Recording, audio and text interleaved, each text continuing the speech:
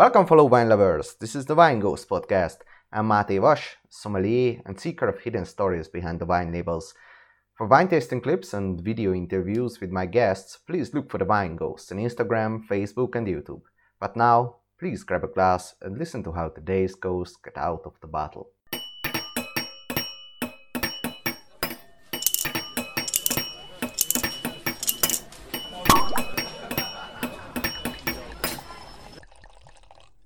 As I can't travel back to my homeland, Hungary, at this time, I chose to bring all of you along virtually to the most famous Hungarian terroir, Tokaj. Dorka Homoki is a young vigneron working organically on less than 3 hectares that she inherited from her parents near Tája, in the western part of the Tokaj region. You can learn more about why every great Furmint has a little Harclevelu in it, how Sauternes diverges from Tokaj, why sweet wines become untrendy, and how to possibly reverse that trend, different bedrocks in the region, and how Tája stands out in relief. I can't wait to try her wines because spontaneously fermented rich whites from volcanic terroir has always been my blood type, so to say, and I hope that I could convince you to desire the same. Enjoy. And one more thing, I want to build a community, and I want you to be part of the Wine Ghost team as well. With your small but generous contribution on Patreon, you will get exclusive access to the podcasts in video format on YouTube. You'll also get to know my future guests in advance. You can also submit your own questions through me. You'll also get an invitation to a monthly online meetup with me and other Wine Ghost members to discuss the episodes, arising questions, memorable wine experiences, or actually just having some glasses together. You can find a link to my Patreon site in the show notes, and I greatly appreciate every help, and I do my best to live up to it. Thank you. So, Dorka? Dorka is your name, right? Yes. Hi. Not Dorothea. Hi, so welcome to the Dorka. show. Dorka. Yes, I prefer Dorka. Dorka. Okay, so Dorka, welcome to the show. Thanks for taking the time. Hello. Thank you for the invitation. Where are you right now? I'm in Budapest right now because I live here as well, and I live in Tokaj. Actually, I work in Tokaj and I grew up in Tokaj, but I split up my time between Budapest and Tokaj. Mm-hmm. Oh, super. You already talked about Tokaj. Can you talk a little bit about your winemaking history maybe, and how was it maybe growing up in Tokaj? Yeah, so yes, I grew up in a winery. So my family has a winery, and I'm the fourth generation who has begun to take over the family business. And so for me, it was when I was a child, it was natural that we have wine and we have vineyards and we have a cellar. So I just never thought about the fact that maybe I can continue the family business or I can be a winemaker. But I really love to grow up there, and I really love this village and all the family things, the vineyard. So I love to take part in the harvest during the harvest season. So yeah, it was a perfect childhood there for me. And you always knew that you're gonna be a winemaker, or did you take a no? Yes, no, because this reason it was normal for me that we have a winery, and I needed to take some distance. And after high school, I began to learn film theory and philosophy in Budapest.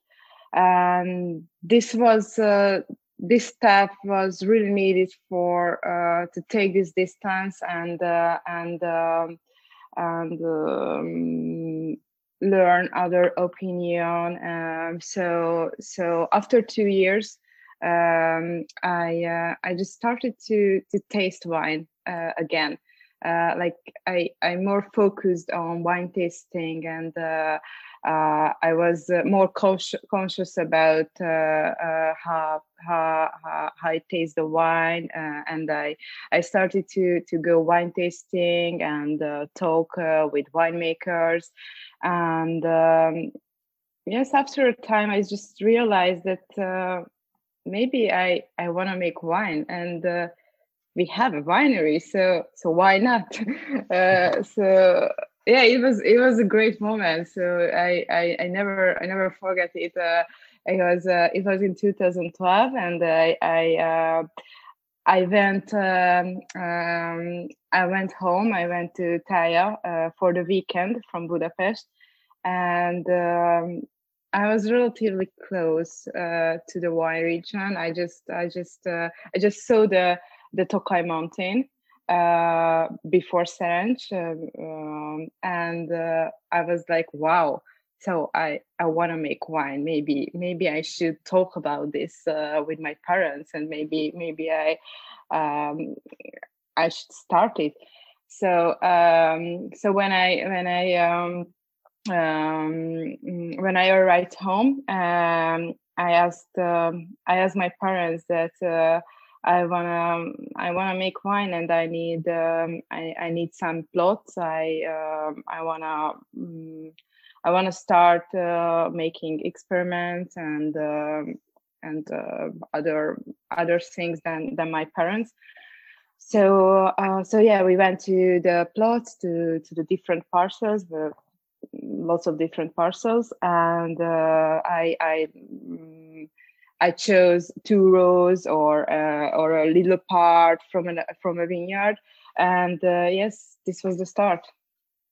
And how was actually the transition? What did your father say, or your parents? Did they say, "Okay, Dorka, just do your thing"? And yeah, they say okay, and they were very happy because nobody would continue the winery if I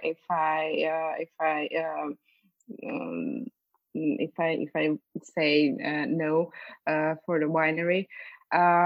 So they were happy, and also my father asked me that, okay, you can manage these plots, you can manage these parcels, and you have this little cellar, and you have the facilities, you have barrels and everything.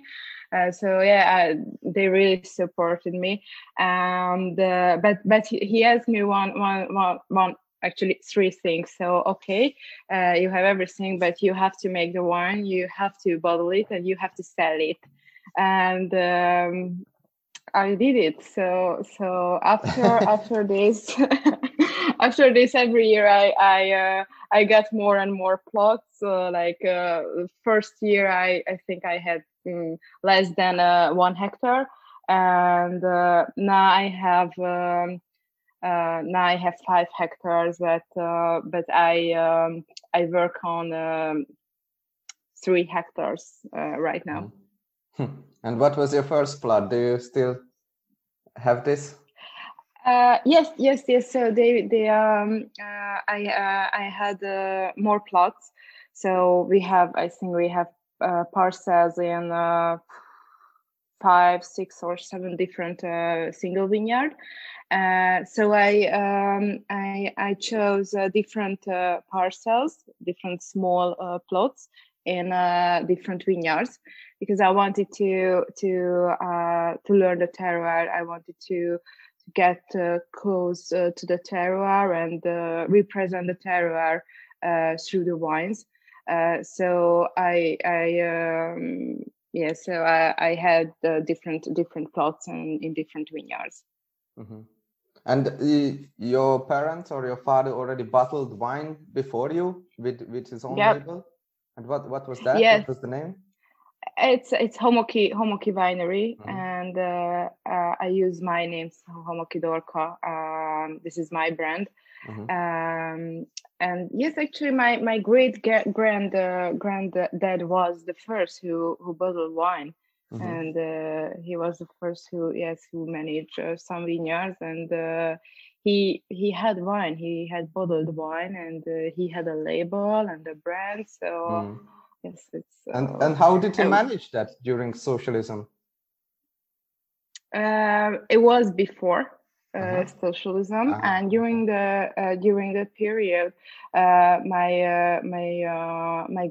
grandmother managed the vineyard, but it wasn't possible to have your own bottled wine, so we had to sell the grapes To the cooperative. to the cooperative, yes. But we never loved the vineyards and the property in Taya. Yeah, and it's good that you already talked about Taya, because you can tell it a little bit more probably, but in my memory it's more on the western side of Tokai, right? Yeah. And can you talk a little bit about maybe Tokai in general, because also that's also my first Tokai podcast, and also maybe okay, Taya great. is Yeah, so Tokai is a northeast part of Hungary, and it's a volcanic wine region.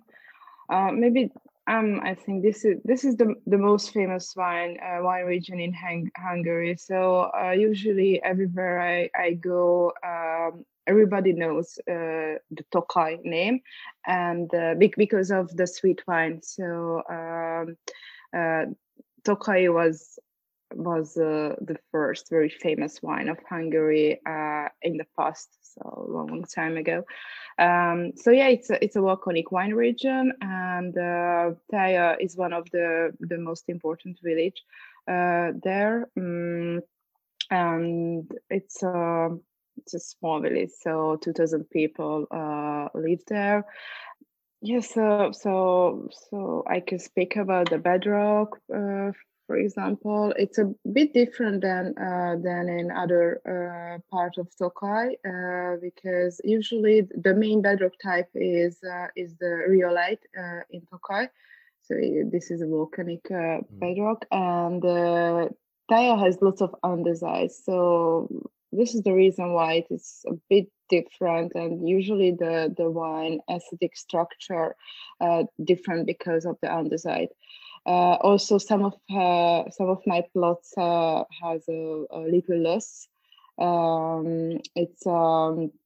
It's usual in the Tokai mountain and around the Tokai mountain, but not in other part of Tokai. So it's also a bit special that Taya has a little loss soil.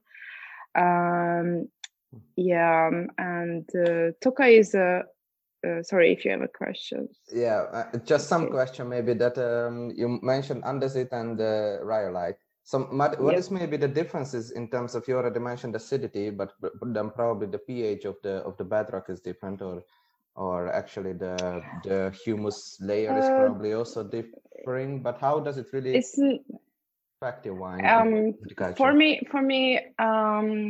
Taya has a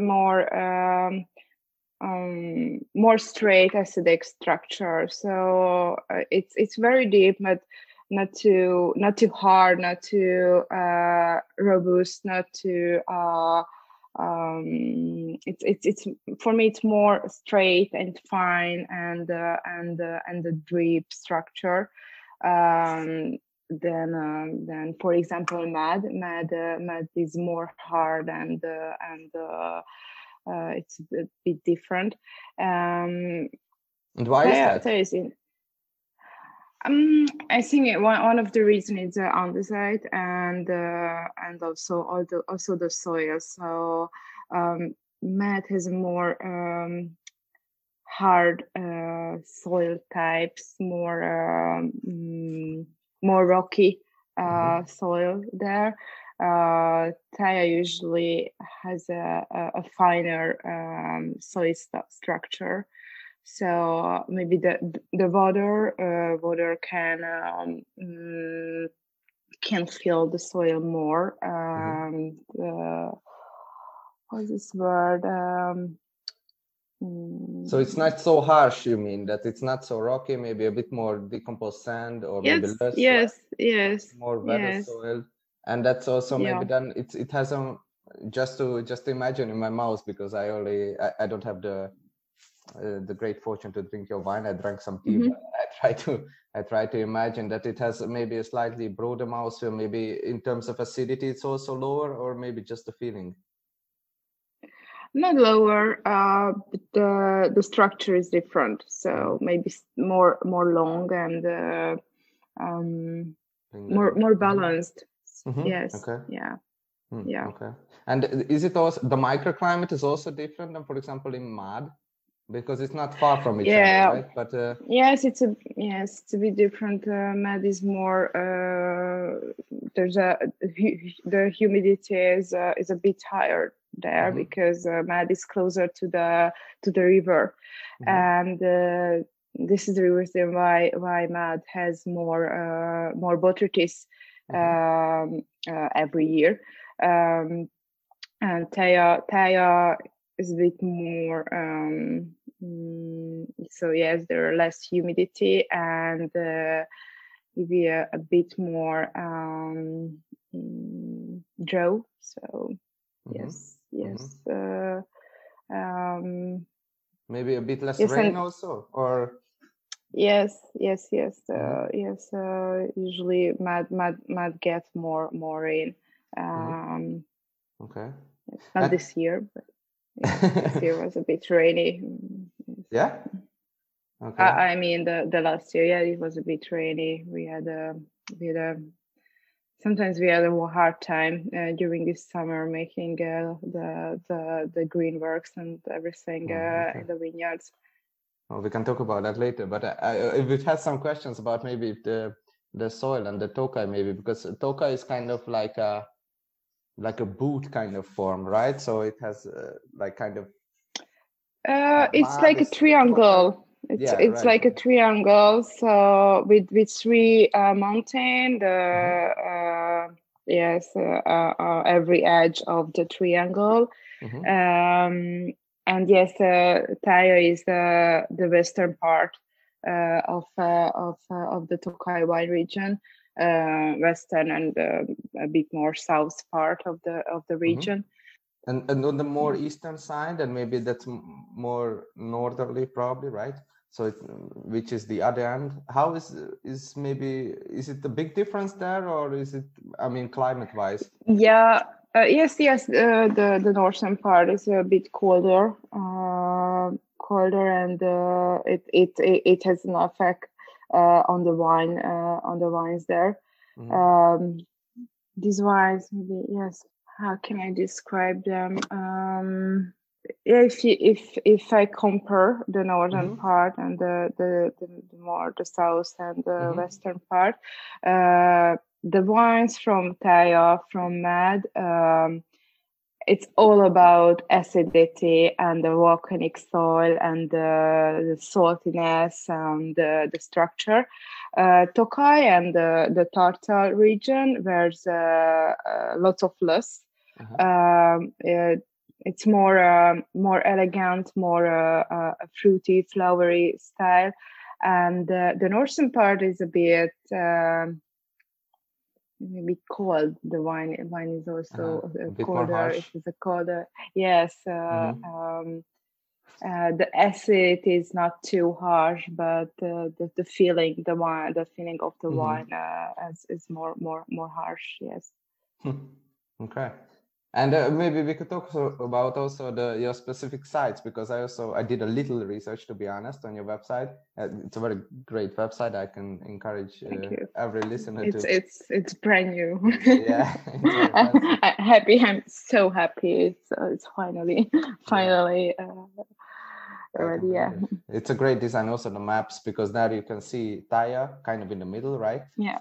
And you can, do I guess it right, that you also have done north of Thaya, you have southern exposure, and you have some plots south of Thaya, you have northern or kind of northeast exposures?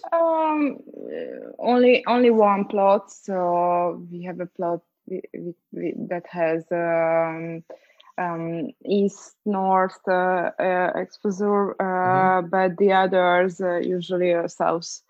south face there. Yeah, actually, I really like these plots, and usually this one plot who has more east north exposure. It's I use it for sparkling wine. Okay, and which variety Yes. is that? Furmint. Okay. It's Furmint. Yes, yes. We have Furmint, Hárslevelű, and Sárga Muskotáj, Muscat Blanc.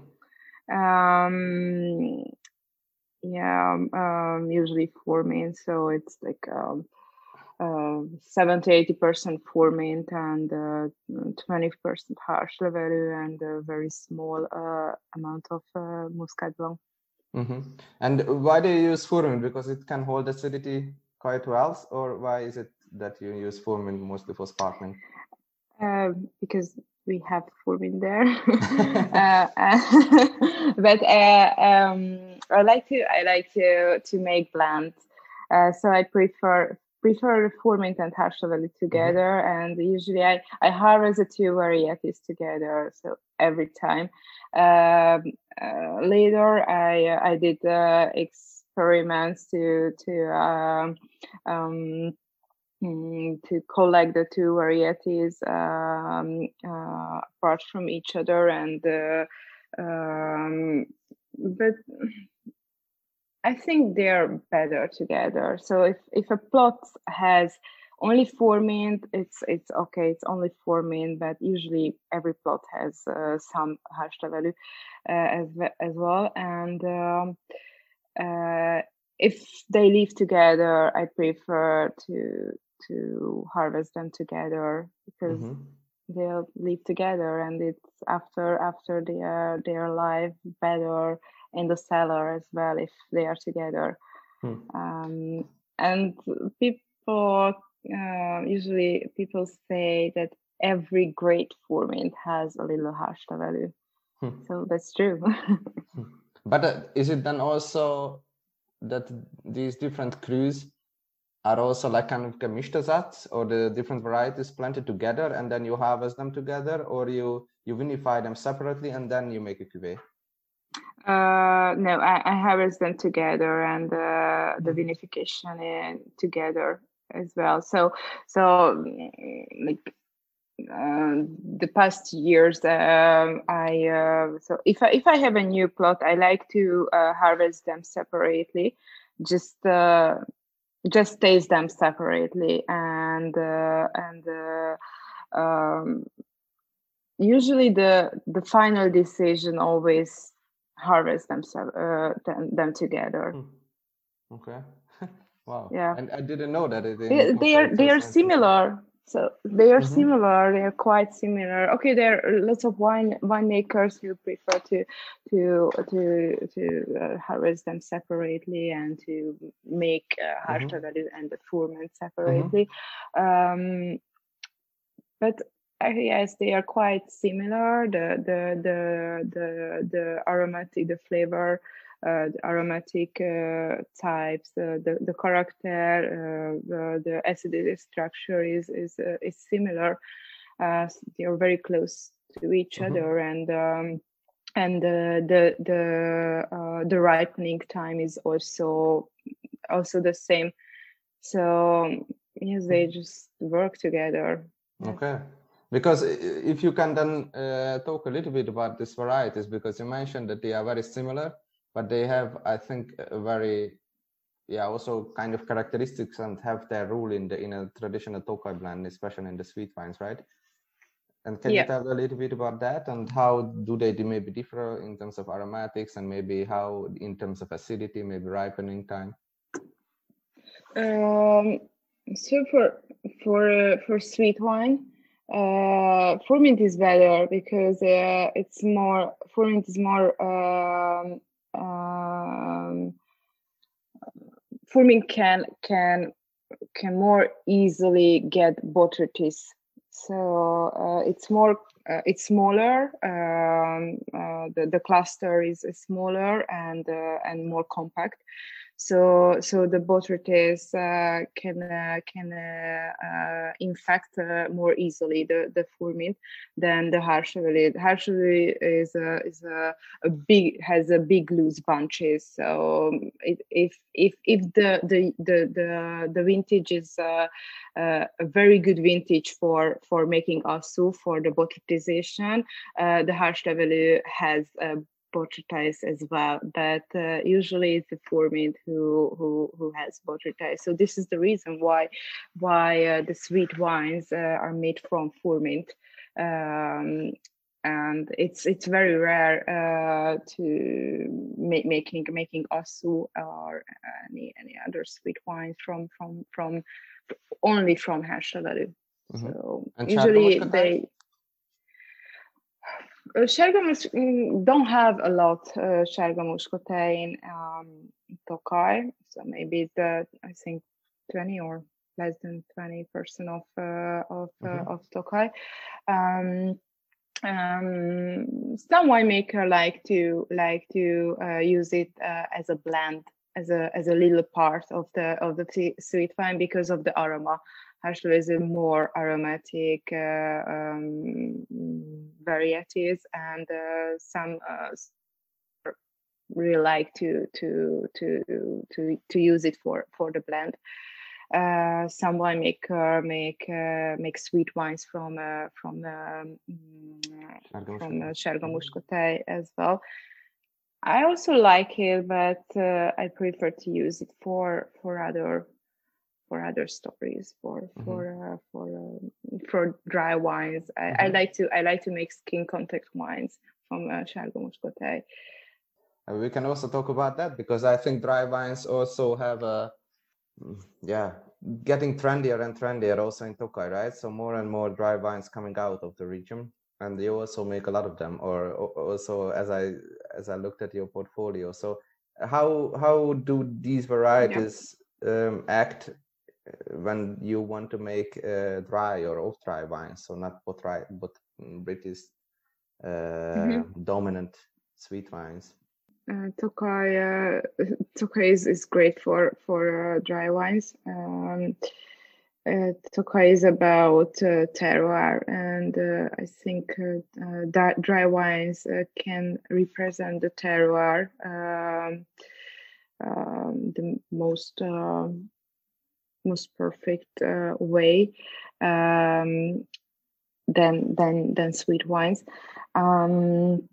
And yes, it's a long story. So the first important dry wine, terroir dry wine, was made in 2000 in Tokaj, and this was the start of this trend. So this was the first year when Tokaj winemakers started to realize maybe we should focus on dry wines as well, not only the sweet. And also the sweet wine, and also it's also very important. So this is our big tradition. This is our heritage, making sweet wine and making asu. But we can't make a lot, and it's also relatively hard to sell sweet wines. And yes, we have always a small amount of asu, and we have to keep it 5 years or 5 years long, or for aging, for the aging.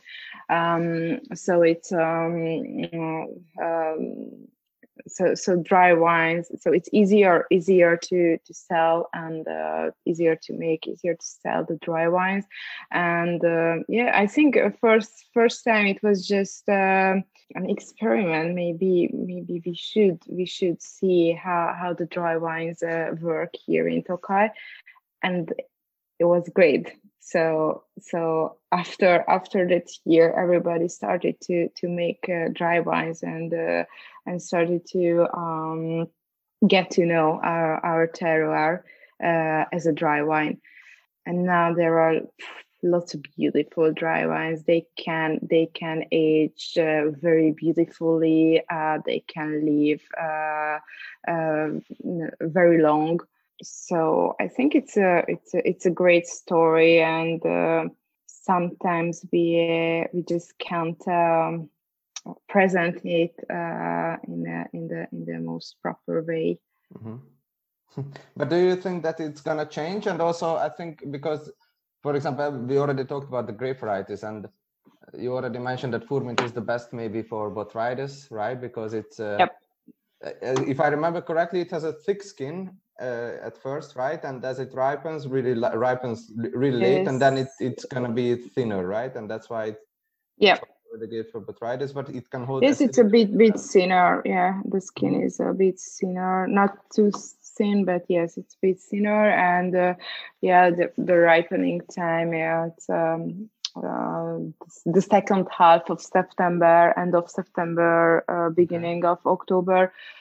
These years, it's the second half of September. So the ripening time is getting to earlier and earlier the past years. And yes, it depends of the year. So sometimes we don't have botrytis, we don't have a more don't have a lot botrytis. So usually every year is good for dry and sweet wines as well. For example, the last year was better for dry wines. It was a hard year because of the rain, but it was better for dry. And during the harvest, after maybe the middle of October, a big rain came, and after it wasn't possible to harvest any dry and sweet wine as well. So we didn't have Nabber rot. We had lots of rot, but not Nabber rot. It's kind of a risky business to go only for the sweet wine. Yes, it is, especially if you make the cultivation in an organic way. It's risky. Yeah. And but in the dry wines, for example, because if I taste, or if I have the chance actually to taste Sauternes and Tokayasu, I think it's a great differentiating factor. Maybe the soil, or maybe Tokaj has usually or almost always has a bit more acidity and a bit more maybe savory notes. Yes, it's for me Sauternes and Tokaj is completely different. If you talk about sweet wines, so Tokaj is it's more similar to the Loire Valley sweets or the Rhine region sweets in Germany. Sauternes, so yeah, the varieties are different, and yes, the Sauternes wine has a higher alcohol, a lower acidity, and the sweetness is also lower. Yes, it's lower. The sugar is also lower. So yeah, the style and the structure is completely different. Some years ago, we did a professional trip with Tokaj winemakers to Sauternes. Some of the winemakers there invited us, and it was really great. So it was a very professional traveling, and the Sauternes winemakers. So you know, when we wanted to like work together, share our opinion, our ideas, because it's a hard market. So it's not easy to sell the sweet wines nowadays. And Sauternes also struggled a little bit, and it was really great to talking about this problem, and I think we should work together. about this problem, or we maybe just talking about it. It's also it's a good first step to yes to make an open to other wine regions who also has sweet wines. Why do you think it is that it's harder and harder to sell? Because I think there are also maybe two trends that people tend to, or they want to drink or eat less sugar, right? Or maybe less sugary stuff. But it's also another trend, I think, that it's really hand harvested and handwork and handcrafted wines, because Tokai also is actually handcrafted wine. It's from berries to berries actually harvested. So I think there are two trends, but do you think that it's the less sugar trend is then stronger in the wine business as well, or yes, it affects on the also market, but it's not easy to drink Osu. So for I love Osu, and I always drink Osu, but one glass of Osu is enough, because it's not easy to drink. It's a very musty, very sweet, very structured wine. So this is one fact maybe, and the other is it's also is expensive. It's very expensive. So and this is the same in Tokai and with every sweet wine, and this is why it's difficult to sell it. But there are some good markets for us. So and if you're a small winery like me, like my family, it's not a problem to sell also, because every year we have okay, depends on the year, but usually one or maximum 4 barrels of Osu per vintage. So it's not a big problem to sell this quantity. But the bigger properties have some problems. But that's such a shame, because it's also not only in Tokai but in Sauternes, or also, for example, in Alto Adige, Vinsanto, or we can name a lot more. But it's also such a traditional, really handwork and very, very special thing. But we also have it in the restaurant, Six Puttonyos. But I think what also helped the customers to decide and maybe order an Osu or also another sweet wine is if you give them a hint with what kind of food you can eat it, and also maybe work with chefs to create special dishes, and also maybe with cheese, so maybe with blue cheese, Stilton or something like this, then you show them how to work with these kind of wines, because a lot of consumer, they just think that they have to drink it as it is, like a single wine or a single glass. But then, as you said, it's very structured, it's very dense, it's like a drop of angels. It's like you cannot have too much.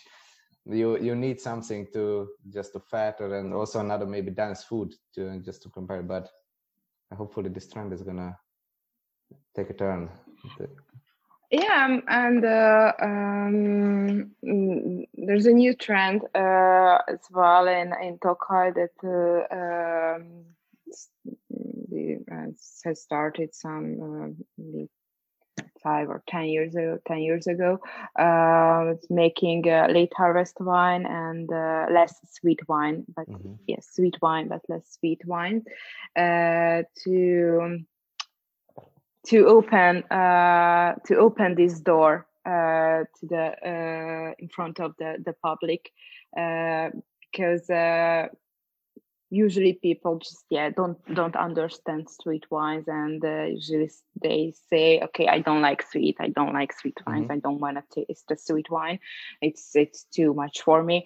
And sometimes when I show an off dry wine or a semi sweet wine with with maybe 20 gram of sugar, they like it. So the first reaction, no, I don't wanna drink sweet wine. It has sugar. I don't need it.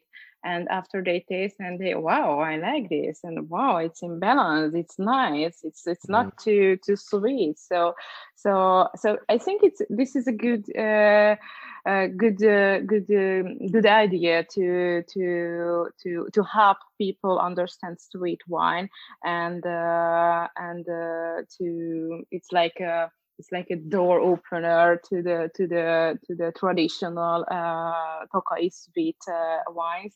And yeah, it's a good trend, and it's also very, very good to pair with foods. Yeah, for sure. And I think maybe also samorodni could have a place in the gastronomy. I think a lot of people don't really know that. With I like to call it maybe the Tokaj Fino or something that's similar to that. But a lot of people don't really know that it also can be dry or. Yes. So yeah, this is so after the sweet, or after the less sweet wines or the off dry wines, samorodni is the next step. And the final step is the asu. Can you tell maybe the differences for the listeners? Maybe they also don't know what the difference actually between samorodni and asu. So samorodni is also traditional Tokai wine, and it's made when the grape has number root berries, but we don't select the number root berries separately. We harvest the grape, and we don't touch the number root berries, and yes, we just make the process. So we make a maceration, and after we press the grapes, and then the fermentation. So it's a normal white wine making process with a little maceration time. It's usually it's 1 or maximum 2 days. So it's the berries, the healthy berries, and the noble root berries are together in the bunch. Yeah, and the asu process is more difficult and more precise, because during the harvest we select the asu berries separately, and we collect the asu berries separately, and at the end of the harvest we pour a base wine on the asu berries. The base wine it's a new wine, or a still fermented wine, or it can be must as well. So we make a blend of the berries and the wine, and we macerated it for maximum 2 days, and after we press it. So it's a more complicated process making an asu, and it takes lots of time to collect the berries from the bunches. A lot of days go day by, and also then comes the putunyos into play. So how many berries? Yes. So it's a traditional measure. Putonya is a small bucket, and 6 putonyos means that 6 bucket with the same base wine, or 5 buckets with the same amount of base wine. Yes, yeah. So the 6 putonyos is the most dense and most sweet. Yeah. And about the samorodni, so how do you also have samorodni, or you don't? Yes, my family has. So I don't make sweet wines. I mean, I make sweet wines, but I don't make Samorodni and Asu. But my family has Samorodni and Asu as well. So yeah, we try to make Asu every year. So if we have one barrel, it's enough. It's okay. But we try to make it every year. And Samorodni, how do you handle it in the cellar? Usually we age it for 1 year, and in barrel, or less than 1 year. And the Asu, it's you have to age the Asu for minimum, I think, 18 months in barrel. So the aging process it's more long with the Asu than with the Samorodni. So, Yes. and can we talk a little bit about your portfolio, maybe then, because you have this 7 little plots or 8? Right now, yeah, 7. Yeah. So, and how big or small are they? So, in terms of size? It depends. For example, the Hattin single vineyard, it's almost 1 hectare. Okay. No, half hectare, sorry. And the Shoshaya single vineyard, it's only like 5 small rows. So yes, but totally it's 2.7 hectare right now, and this is under organic cultivation. And I wanna involve more of my plots under organic cultivation, but the first years I wanted to start with this 2.7 hectare, because it takes time to get to know how the different plots react, how they how they work under an organic cultivation. And maybe just let's talk about Hattin, because you also have on the website a little like information about the different plots, and I read that it was first mentioned in the 13th century.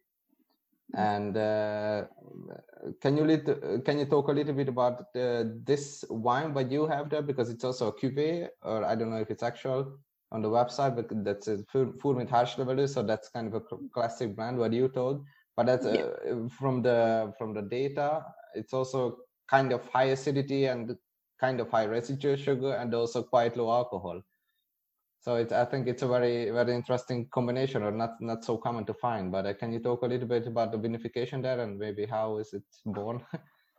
Yes, so it's a Hattin from 2017, and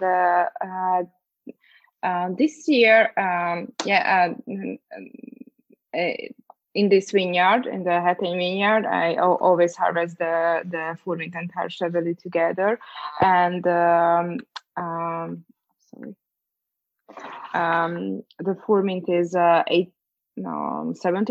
Harslevelu is 30%, and the fermentation was spontaneously. I always ferment in a spontaneous way, and it contains residual sugar because the fermentation has stopped with this sugar, and I think if it stops, it's ready. So I don't wanna finish the fermentation. I don't wanna dry wine. So I want dry wines, but I don't want to stop I don't want to finish the fermentation if it stops. So I just let the wines leave, and if the wine wanna stop with this sugar, it's ready. So so and do this is you usually have the fermentation in stainless steel or in big barrels? in stainless steel. So you also have Yeah. temperature control then, right? But it's Yeah, stops. yes, I have, but I never use it for stop the fermentation. I just use it to I don't want to cook my wine, and I use it for control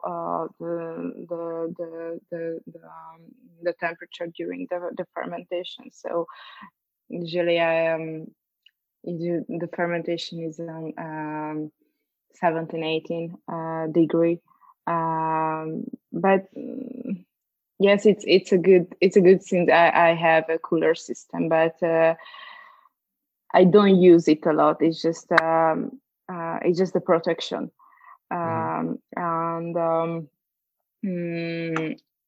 yes, usually the fermentation is very slow, very harmonic, and so this happened in 2017, and 2017 most of my wines contain residual sugar because the fermentation was like this. So the fermentation is stopped, and the wines have residual sugar.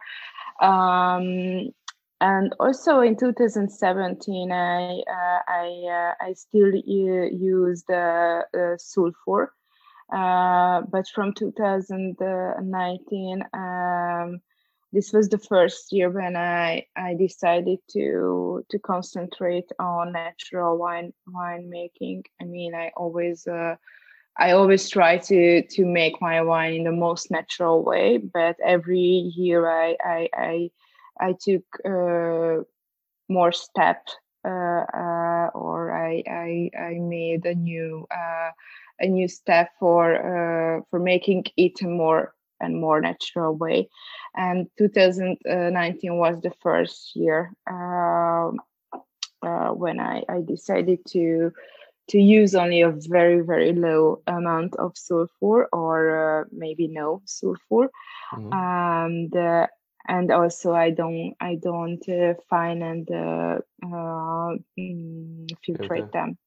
Nice. Yeah. Good to hear. And do you also age in big barrels your wines in usual, like the dry wines?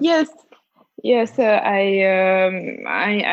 like to use barrels for aging. Usually, I put a smaller part, or a smaller part of the total amount in barrel.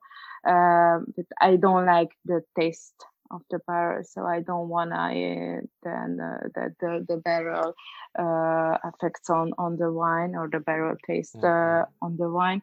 So I try to use them very, very carefully. And do you use Hungarian oak then, right? Yep. Yes.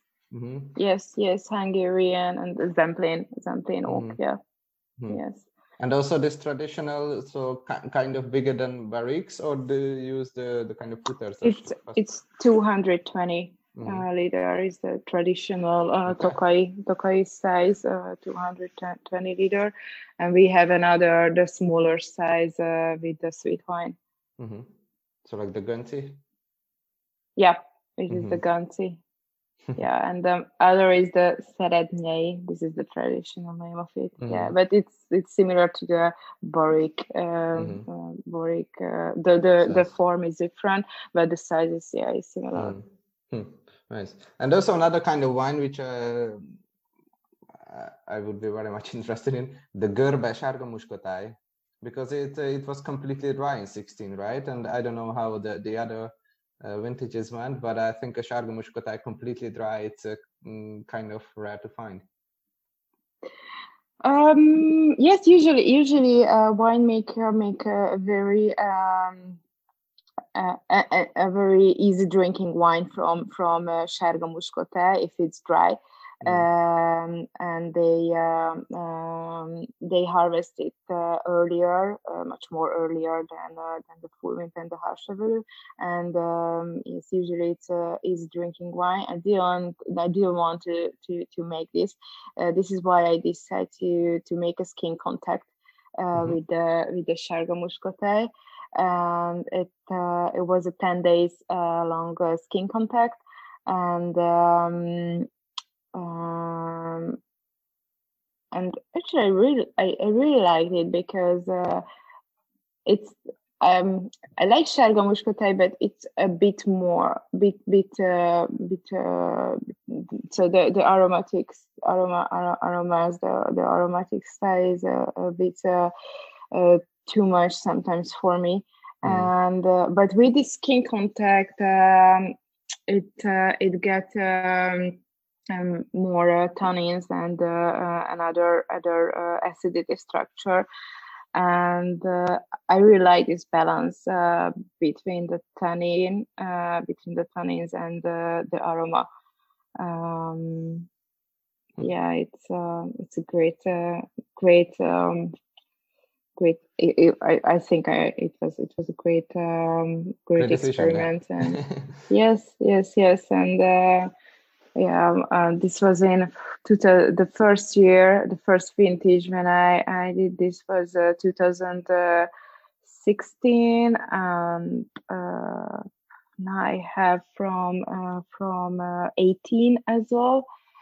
Nice, and all of your wines, or for example, the Sárga Muscatel, they all have a lot of extract, so dry extract over 20 grams. So I would say it's a lot. Yeah, it's normal in Tokaj. If you make a terroir driven wines, it's normal. Yeah, because we so one wine has only maximum 2 kilogram grape, or 1.5 kilograms. So the yield is very low. This is why the extract is high.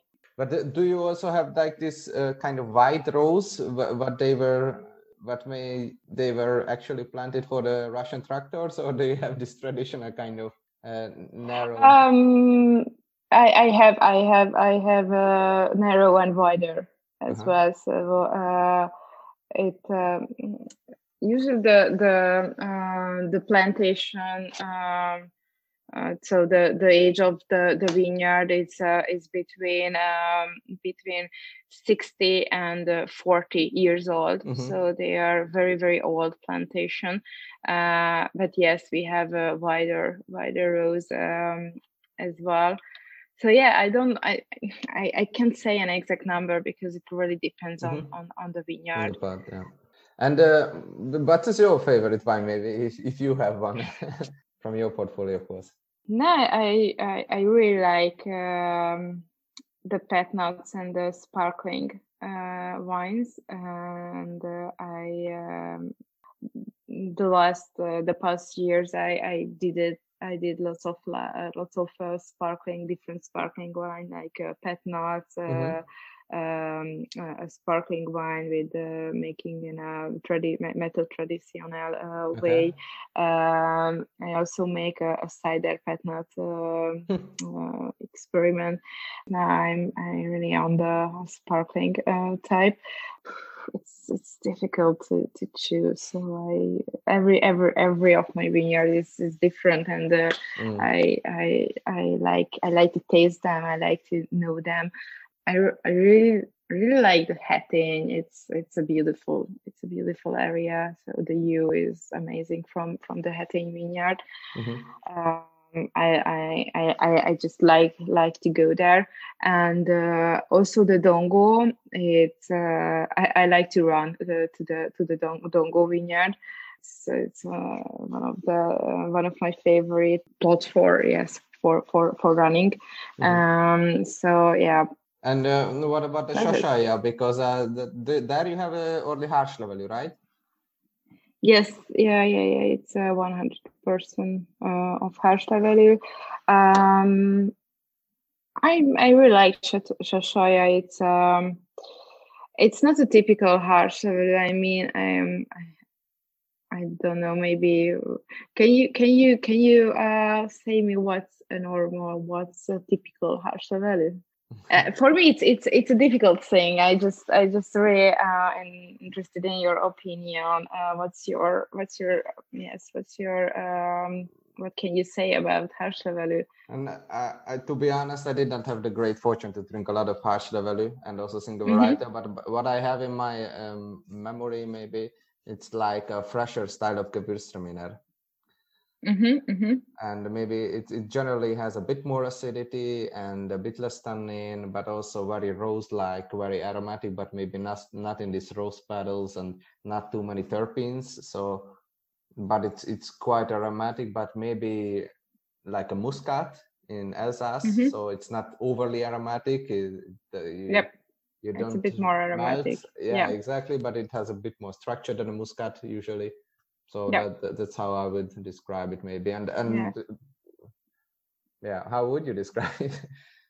No, because in Tokaj it's all the wine, all the varieties are about the terroir. So they are so terroir-driven wines, and I sometimes just can't compare them as different varieties, but different vineyards. So the Shashaya Harslavelu is not the Harslavelu variety. It's the Shashaya single vineyard, and if this is why I ask you what's your opinion about Harslavelu, because yes, usually Harslavelu people feel taste Harslavelu a bit more aromatic with a good acidity structure, but less acidic than the Furmint, but more aromatic. And this Harslavelu is not this typical Harslavelu. It's a very deep and a bit more warm character. I think it's not possible to. Sometimes it's just not possible to compare the two varieties and to say, okay, this is a Harslavelu, because no, it's not possible in Tokaj. Okay. I would love to have a blind tasting, maybe done between Tokaj terroirs. Then it would be fun. Yeah. Good to hear. And what are your plans? Do you plan to expand your portfolio, maybe also your cruise or? Yep. So I want to increase the quantities, because now I don't have enough bottles, because fortunately all my bottles are booked as by sellers from abroad, which is really good. So yes, I have to increase the quantity, and fortunately I have enough plots that I can involve to the organic cultivation. So this is for the next 2 years more, and I want to work abroad. The last years I did a harvest in New Zealand, and before I studied in Lyon. So I wanted to continue traveling and working abroad with other winemakers, maybe just for 2 months during the winter, or during the winter period when I have more time, yes. These are my plans. So yes, increasing the volume and traveling and learning more. Yes, getting the organic certification now. Yeah, organic. Exactly. Yeah, making natural wine and making lots of experimentation with vinification and natural winemaking. It's so interesting for me. Yeah. Good to hear. And what do you drink in your free time outside of Hungary, maybe, and also probably not only sparkling? You mean like a wine region or wine style. wineries? Or maybe even in Hungary. In Hungary, usually I drink. I have lots of winemaker friends, and usually I drink my friends' wines in Hungary.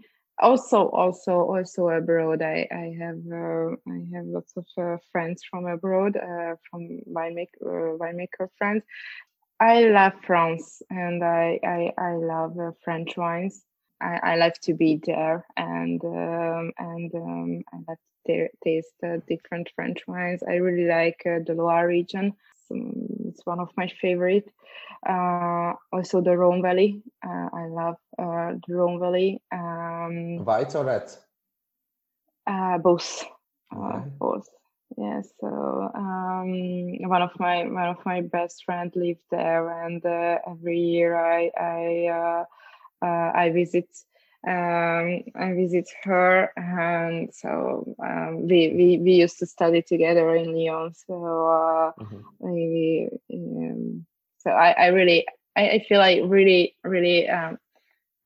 connected to France and the French wines. I also plan to go back for time for working there. Yeah, maybe French wines. Yeah. But then you also drink red wines then. So Tokaj Vintner who is drinking red wine as well. Yes, and I have some red wines. I make some red wines as well. Okay. Which variety? Because it's a Blauburger and Kékfrankos. Okay. We have some wines like everywhere in the vineyard. So every year I collect them and I make a red wine. But this year I make a cider red wine Petnat from it. because I harvested the maturation was a bit early, so it had a very low alcohol. It had a bit greeny acidity. So I decided to blend apple juice with it, and during the fermentation of the apple juice, I did the blend, and I bottled it. So it's a sparkling cider Petnat right now. Yeah. Okay. I also had the same. I also had the same collaboration with a natural cider maker in Denmark. We met in the Loire Valley last year in February. I went there for a big natural wine tasting called La Dive.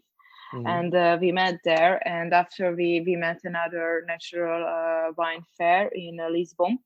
And after he asked me that maybe we should make collaboration together. So during the harvest, I sent grapes for him, and he made the cider Petnat there. Using my grapes with it. So yeah, now I have to. One is a collaboration with the cider maker, and I also make a little amount for me and my friends, and you'll see. Okay. Yes. Thank you very much for your time. Do you want to add anything else, maybe, or? Thank you for the invitation. Thanks for your time, and I can't wait to raise glasses together someday when I'm allowed to go back to Hungary. So yeah, you're very welcome to my vineyard, my winery. Thank you very much. Thank you. Have a nice evening. Bye. Thank you. Did you like this episode and want to hear more? Would you recommend me a new guest or just want to get in contact? Then please leave your rating on iTunes under the channel, or send me an email to the email address in the description, or contact me in the Wine Ghosts Instagram or Facebook site. See you next week, and keep on enjoying the ghosts.